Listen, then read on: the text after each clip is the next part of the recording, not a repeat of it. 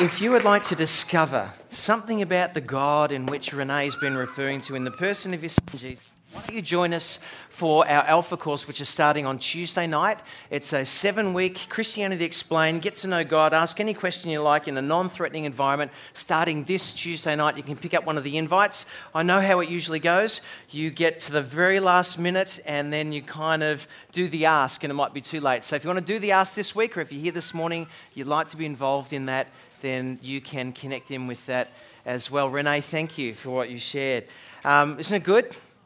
Hard, but good. If you hear nothing else about what I want to say this morning in our time that we have remaining, I want to say this. God wants you to join him in changing his world for good. God wants you to join him in shaping his world for good. No matter where you are on the spectrum of sort of discovering something out about God, or maybe you've been journeying with Jesus for many, many years, I just want you to know this.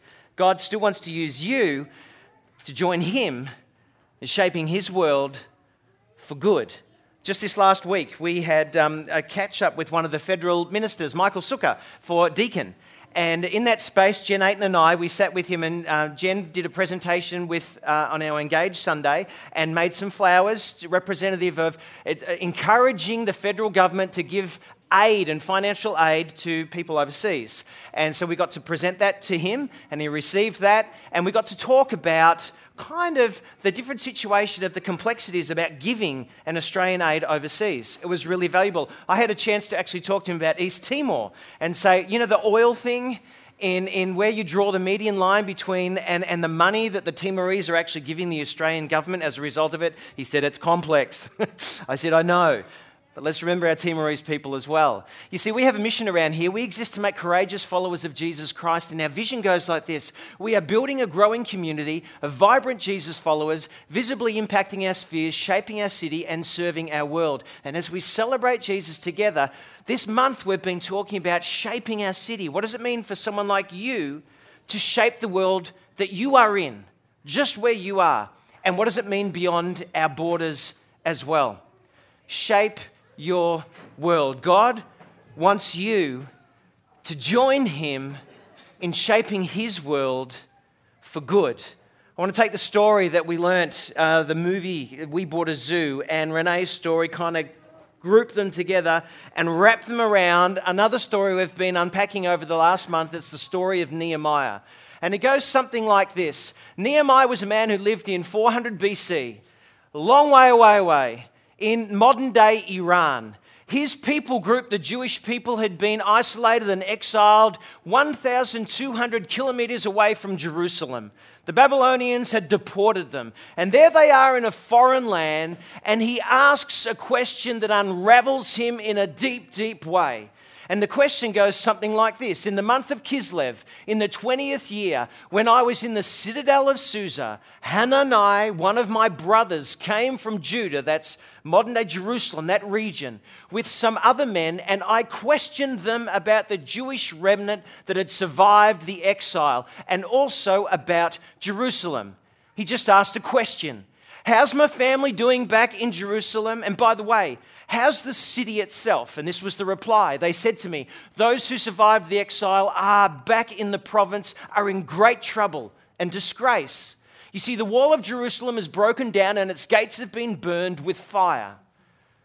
Well, that triggered off a whole series of reactions within Nehemiah's life. Not only was he concerned about his family, the well-being of his immediate family, but what got to him in his heart most of all was this sense of disgrace that, wait a second, the place where God is supposed to dwell, this temple, this Jerusalem, this holy city is no longer reflecting him back into the world. When the other people see what he is like, they see the broken down gates, they see the broken down walls, they see the people in a rabble, when they see the people in a turmoil, he said that reflects upon how they view the God of heaven.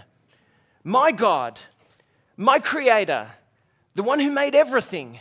When they look at that rubble, they'll think, that God's not very good. That God's not very great. And so he was heartbroken. So what did he do?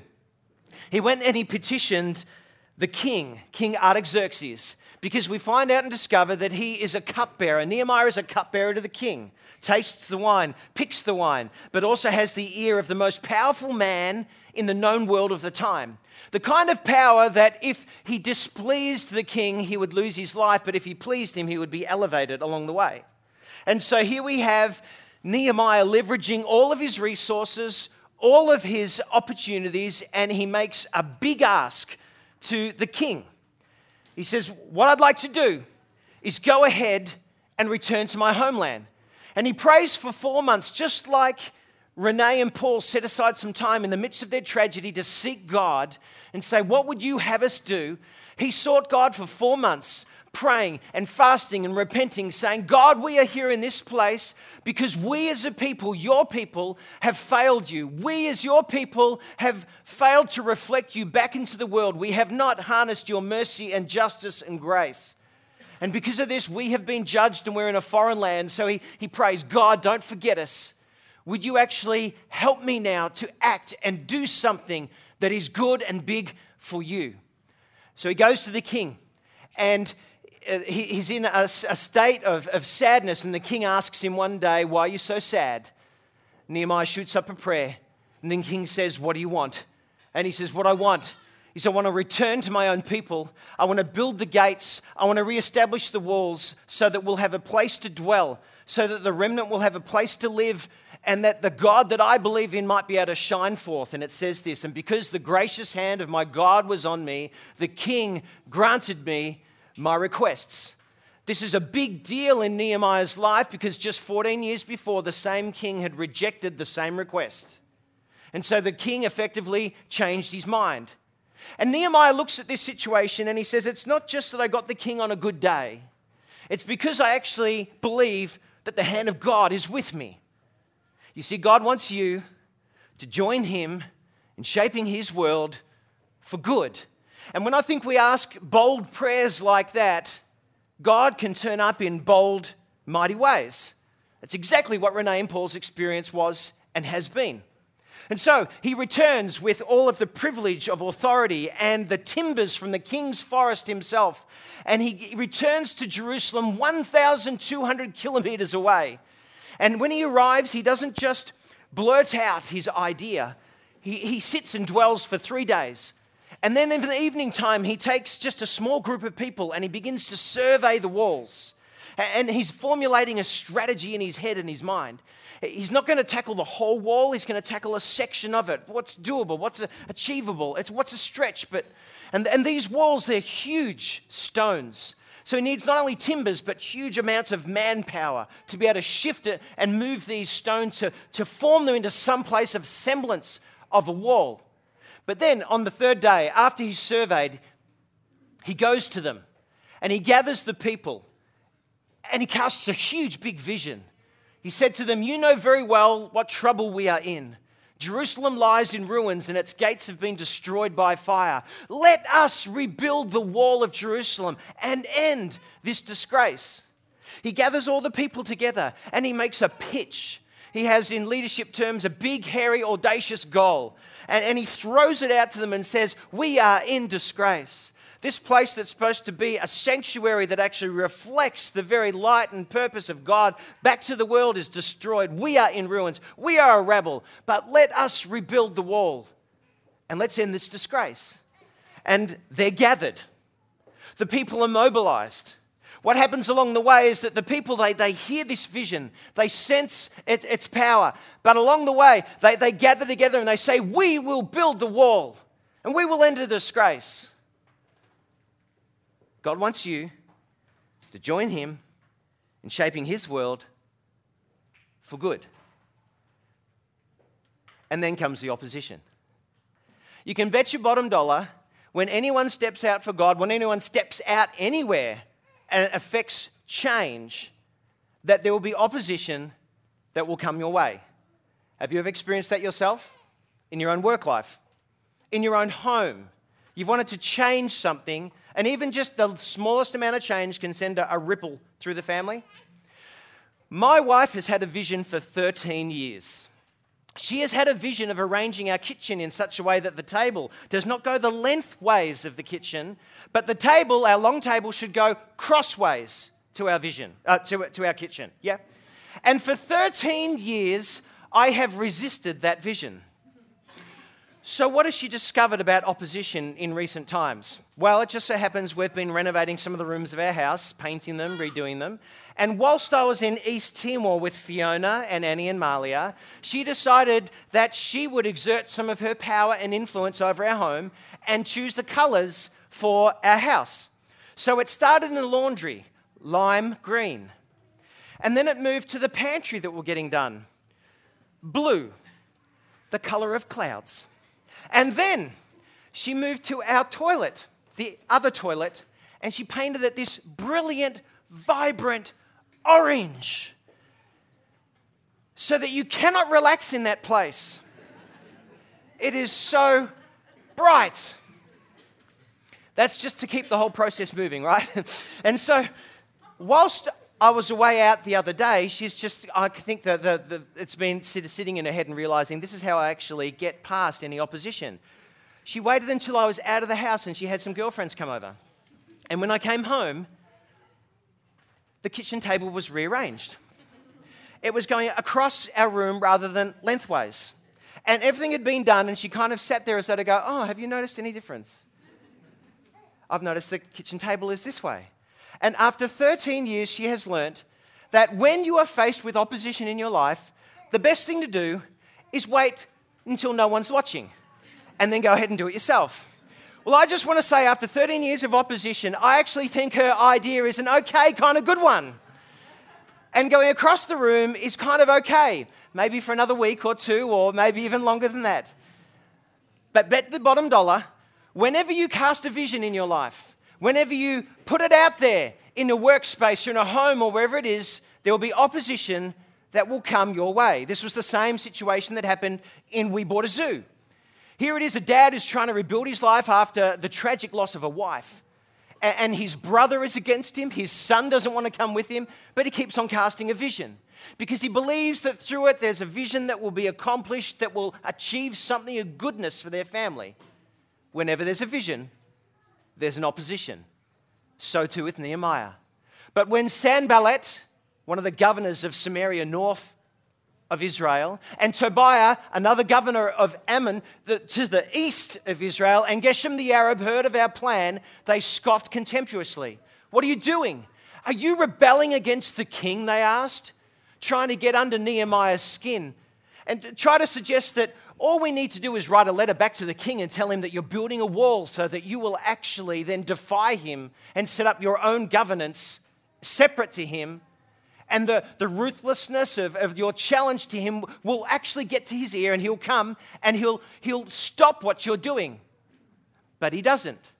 What Nehemiah does along the way is he gathers the people and says, don't worry about what they're saying. We want to press on because the vision is important. And he writes this, then Eliashib, the high priest, and the other priests started to rebuild at the Sheep's Gate. They dedicated it and set up its doors, building the wall as far as the Tower of the 100, which they dedicated, in the Tower of Hananel. People from town of Jericho worked next to them. And beyond them was Zakur, son of Imri. And he goes and explains all the different families and priests and groups of people. As they had proximity and ownership to the wall, that they began to put their arms to the work. And they began to build this wall. Halfway through the completion of the wall, there's a mocking. Sanballat, the governor who stands to lose most power and influence in the arena and in the area, he gets angry. Sanballat was very angry when he learned that we were rebuilding the wall. He flew into a rage and mocked the Jews, saying in front of his friends and the Sumerian army officers, what does this bunch of poor, feeble Jews think they're doing? Do they really think they can build a wall in a single day by just offering a few sacrifices to their God? Do they actually think they can make something of stones from a rubbish heap, and charred ones at that? Sanballat mocks Nehemiah, taunts them in front of all of the people. And what does Nehemiah do? He presses on. Hear us, O God, he prays, for we are being mocked. May their scoffing fall back on their own heads, and may they themselves become captives in a foreign land themselves. God, what they are wishing for us, may you turn it back upon them, because I have a vision that's stirred by you, and I want to press on. Finally, when Sanballat and Tobiah and the Arabs, the Ammonites, the Ashdodites, heard that the work was going ahead and the gaps in the wall of Jerusalem were being repaired, the opposition just increased one more. They were furious. They all made plans to come and fight against Jerusalem and throw us into the confusion. But we prayed to our God and guarded the city day and night to protect ourselves. And then as they pressed on, we find that Nehemiah does something that only great leaders can do in rallying their people. During this time, none of us, not I, nor my relatives, nor my servants, nor the guards who were with me, ever took off our clothes. They smelt. That would have been a stinky operation. We carried our weapons with us at all times, even when we went for water. You see, not only does Nehemiah do a big ask, not only does he cast a big vision, but he realizes and understands that if he is going to change anything in the world around about him, that he needs to embody the change himself. We put our arms to the walls. We didn't change our clothes. We carried our weapons, trowel in one hand, weapon in the other. He organized the people so that together they were unified as one and began, if you like, to build a wall that was shaping their city and serving their world. Because in this place would be the place where God would dwell, where his light would shine forth, where the people would be gathered, and in his mercy and his grace and his justice would be accessible to all. My friends, you want to shape our worlds? We need to embody the change ourselves. You see, it's so easy, isn't it, to see something that goes wrong and to point a finger and say, shouldn't someone do something about that? Shouldn't someone else go and intervene in that situation over there? Shouldn't someone else go and solve this particular problem? Shouldn't someone else go and make sure those people are behaving properly? Shouldn't. Nehemiah understood that he was going to shape the world. He needed to embody the change himself. See, the power of this story of Nehemiah, the power of this story is that he was prepared to make a difference in his world, wherever he was, right there, for God's good and for other people's benefit. You see, we learn of the story of Nehemiah that in 52 days the walls were finished. In 52 days the walls were finished and people were now in a place of refuge and safety. Hard fought, hard felt, back-breaking work. In the sea and in vast array of opposition, he pressed through to achieve a goal that God had placed upon his heart. You see, Nehemiah was the kind of person that wouldn't point the finger and say it's everyone else's problem. Nehemiah was the kind of person who said, I want to embody the change myself. When I hear Renee and Paul's story, I get excited. This past month, asking the question, shape your world. Do you want to shape your world? Do you want to shape your world? Because to shape your world around about you, we need to get uncomfortable. You see, when we see something on the television that we don't like, we can just flick it off. When we see something happening on the street that we don't like, we can just drive on past. When we see something happening around about us, we can just walk on by.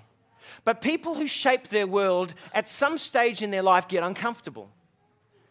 Did you know that God can take some of your greatest pains and heartaches and turn them for good? I love what Renee said this morning. It's not as though her situation and Paul's situation hasn't changed their pain and suffering. But through the midst of that pain and suffering, as they sought God, he laid something else on their heart they had no idea about. but is now shaping another part of the world because of it and their obedience along the way. Do you know that God can take some of your greatest heartaches in your world, greatest challenges, and work them for good, even when you can't always see? You see, we often think that the most difficult decisions in our lives, if God's in it, that it'll all happen smoothly and easily. Isn't that right? Surely if God's in this particular thing, there won't be any opposition, there won't be any hard work, there won't be any effort. No. The story of Nehemiah reminds ordinary folk like you and I is that sometimes when God taps us on the shoulder and actually calls us to follow Him, He actually allows the discomfort to increase, even through the opposition and the heartache and the cost, because He wants to strengthen us for the task ahead. It's building that thing called resilience in our lives. Do you want to shape your world? Get uncomfortable. Begin with the end in mind. Think about what could be and allow God to dream dreams in you about what it could be to shape your world just where you are, right where you are. And then, along the way, embody the change. Don't just think it's for someone else to do. Look at it and ask, God, what do you want me to do about this?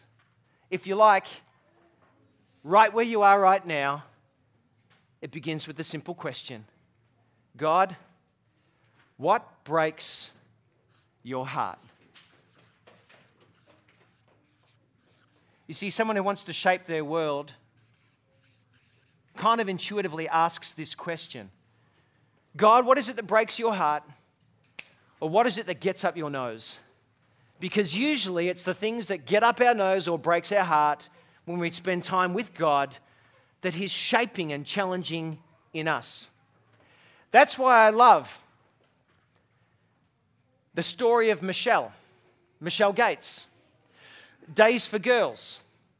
She had a heartbreaking experience where she said girls in third world countries should not miss out on education just because they have a menstrual period once a month.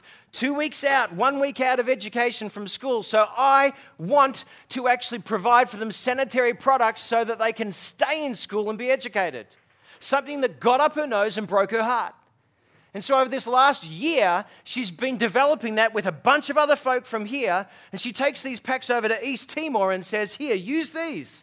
I remember coming back from one of the gatherings where they explained in this kind of more precious East Timorese situation about what's appropriate to share and what's not. One of the girls stood on the corner of the street as I was driving the car past, holding up her sanitary pack, going, look at this. I said, if you only knew, which she did. What is it that breaks your heart?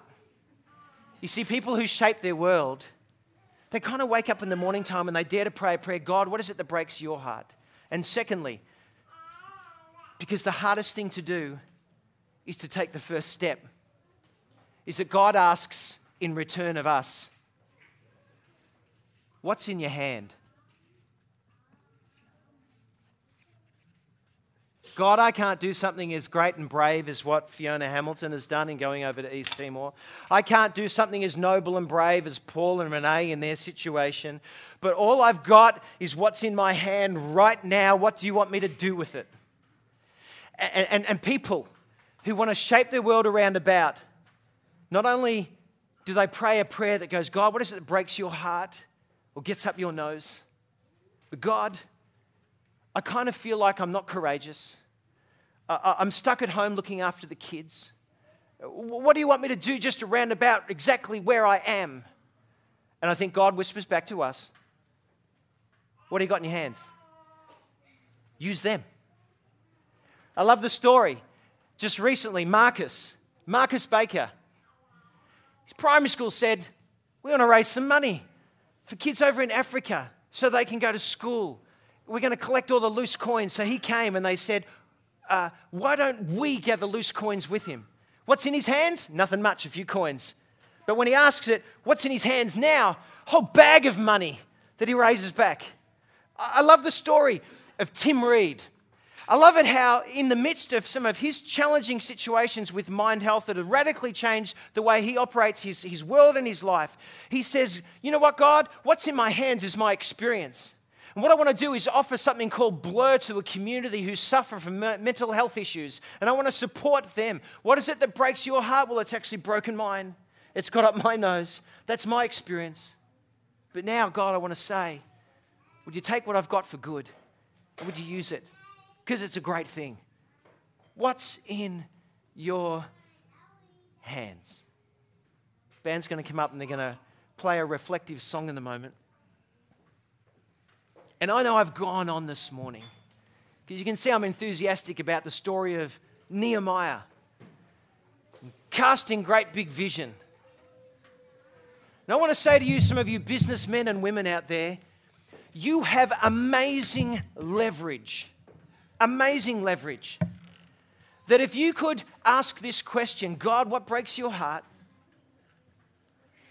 That God might lay upon your heart that you might be able to go and petition your boss, your Artaxerxes in your life and say, how do you want me to respond? You might see something in your office space. You go, you know what? This gets up my nose. This breaks my heart.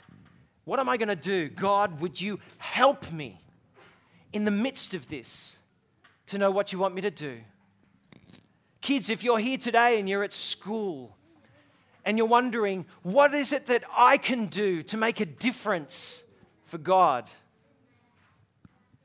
My daughter, Bronte, came home about 6 weeks ago. And she said, Dad, I went to school today and I smiled at someone. She said, I got a text message back from that girl later on that just said, hey, Bronte, you have no idea.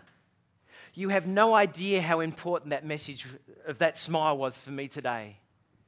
It actually changed the way my day was heading. Thank you. There's a song that's going to be playing right now. And as you hear the words of this, I want you to pause for a moment. You see, young people, right here, you can shape your world in profound ways for God. Did you know that God wants you to join Him in shaping His world, your world, for good? And you can do it whether you're 5 years old or 105. It starts with a simple prayer. God, what breaks your heart in my school? What breaks your heart in my classroom? What breaks your heart in my workspace, in my community? What breaks your heart? And then God will whisper back to you, what's in your hand? Have you got a smile? Give it. Have you got words to say? Say them. Have you got money to give? Give it. Have you got hard, back-breaking work to do? Do it. Great things for God aren't accomplished by just sitting back with ease. It's believing that He'll answer. And when He answers, He invites you to be obedient to Him. Why don't you use this space right now? You might just want to pray, close your eyes, reflect. You might want to just sing these words quietly, but just Cindy's going to sing them over. And if during that time you would like to receive some prayer, I'm going to have Ian and Bron. They're just going to be up here. If you'd like them to pray for you, then you just get out of your chair, come on up here, they'll pray, then you can head back. Otherwise, allow this space for God to speak to you.